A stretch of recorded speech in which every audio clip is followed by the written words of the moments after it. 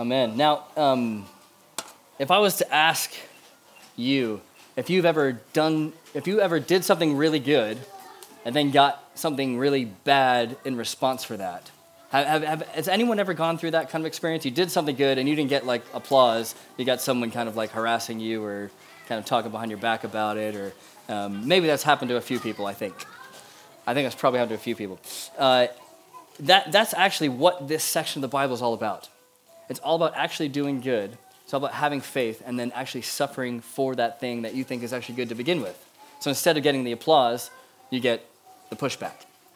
The Christian faith, I mean, whatever you might think of it, is definitely an honest one. And it's not going to say you'll never suffer. It's not going to say your life's going to be perfect. It's not going to say you're never going to go through difficulty. The Christian faith is quite honest about the difficulty you're going to go through. I mean, we follow, like our leader is the one who is actually publicly tortured to death. So it's quite honest about the difficulty in life.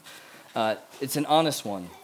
And we're told we're going to go through bad times, so we shouldn't be surprised when we do go through bad times. I was actually thinking that might be a good level of entitlement, your own entitlement level. If you're surprised when something goes bad, that might show that, oh, maybe I'm a bit entitled in my life, because we should probably just assume eventually things are going to go bad. But here's the thing. We're all going to suffer. That's truth. You don't need the Bible to tell you that, or the Bible does say that. That's true for everybody. How can we do that well? Suffering's difficult enough as it is. How can we go through that well? I want Max and Isaac and Faith, when they suffer, when they grow up and suffer, to be able to go through that well, to go through that and come out stronger on the other side. I want that to be true of my life and everyone else who's here.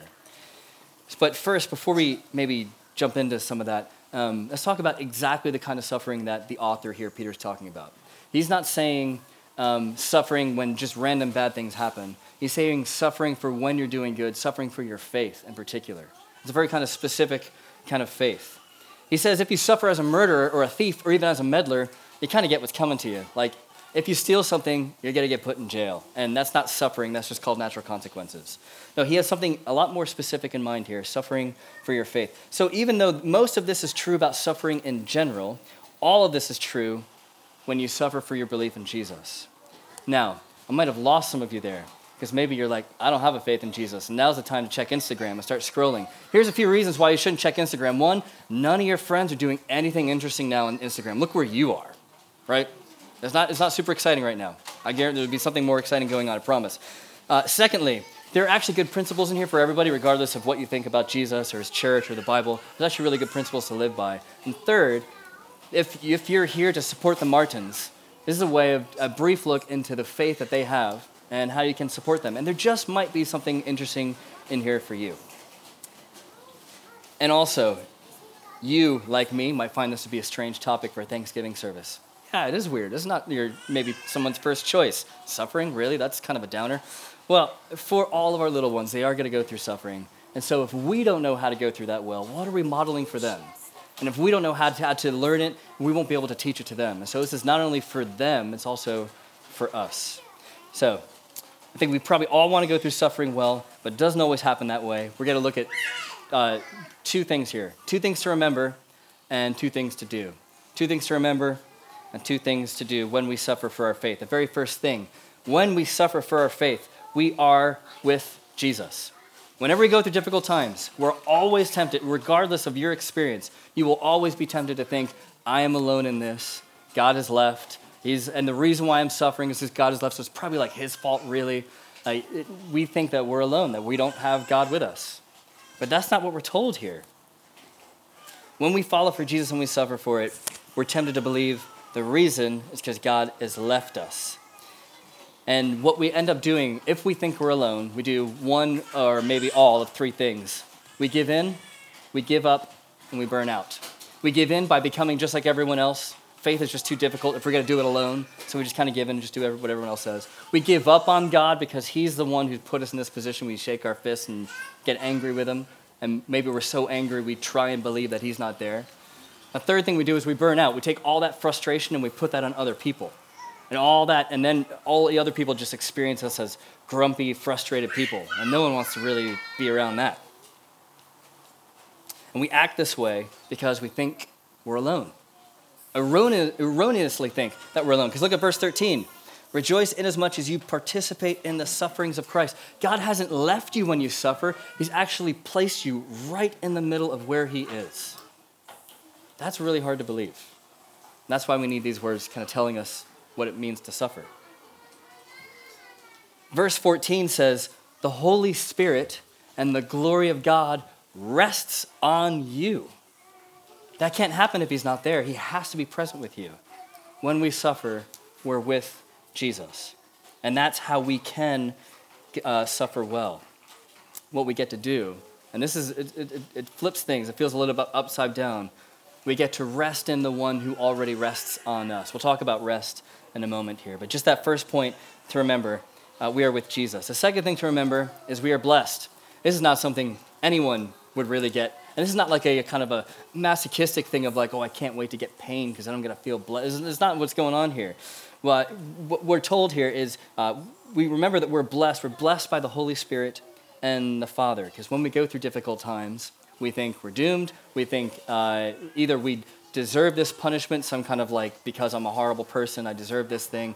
Or we think like this is just how life is going to be horrible for the rest of our lives. We've been forgotten. All those kind of things come up. But what God says in verse 14 doesn't say that we're cursed. He says we're blessed. Verse 14, if you are insulted because of the name of Christ, you are blessed. I don't get that immediately. I don't like God very much when I'm insulted for my faith, I got to tell you. It says the Spirit of glory and of God rests on you. That in itself is a blessing. The reason you will go through hard times is precisely because of this reality. The Holy Spirit and the glory of God is present in yourself. That's not only how we go through the difficult times, that's also what will bring us into difficult times. I mean, if you've followed Jesus for any length of time, you know that you will be treated badly for your beliefs. We like to think we live in an inclusive society, but we're really, and we say things that are inclusive, things like that, but the reality is our experiences aren't always like that. We know that. If you've been a Christian for any length of time, that's true. And now not everybody is going to hate you, but you will get some pushback. I mean, mate, try being a minister, right? I'm weird anyway, but then add minister to it, like there's a whole nother level of like, what's this guy on? Now not everybody's going to be like that, but some people will. That's definitely true. And when it happens, I want to know this. I want you to know this. I want Max, Faith, and Isaac to know that they are blessed. They're blessed. And suffering in God's economy doesn't equate to like a lesser status. It doesn't equate to a higher status either. It doesn't equate to any kind of standing. When we suffer, we might feel like God's trying to take us down a notch, that he's trying to like put us in our place, and he might be trying to discipline us, but he's not trying to remove his love from us. When you discipline your children, it's not because you're removing love, you're like loving them. It might be difficult, but you're loving them. The Holy Spirit and God the Father himself rests on us. They're present with us. They've blessed us, and so they see us. No one else might see us. They know us. No one else might know us. Now, I just want to spend just a really brief nerd moment on this word rest, because it's nerdy, and I like the nerdy thing, but I think it's actually helpful, so we're going to talk about it just briefly. There's two ways to define this word rest.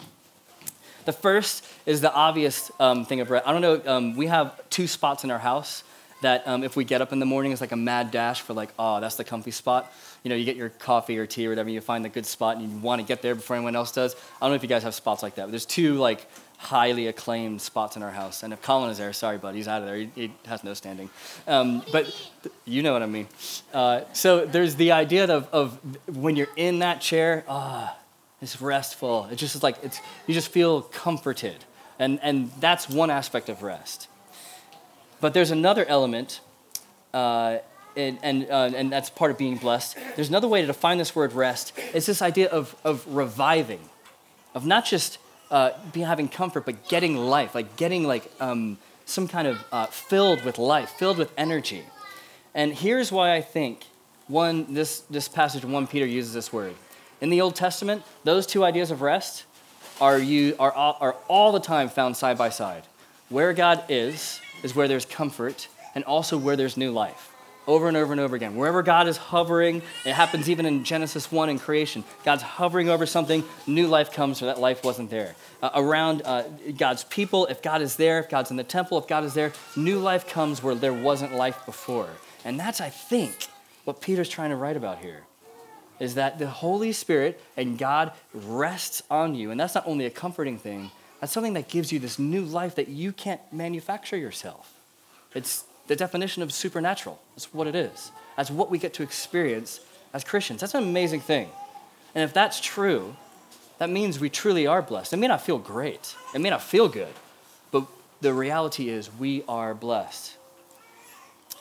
So if you follow Jesus, one of its blessings is that now, even now, in the chaos and trying to listen to me while you're cutting through all the noise and slow cookers are going off and food's getting prepared, all those kind of things. Even as we sit here now, if you're a Christian, you are where God rests.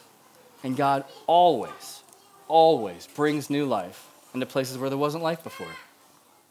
Always. That's what he does. That's like the thing he does. That's what he's all about. Now, we sometimes feel this reality in difficult times. I'm talking to a lot of you in Redeemer who you said you've gone through this really difficult thing, you didn't know how you were going to do it, and God met you there.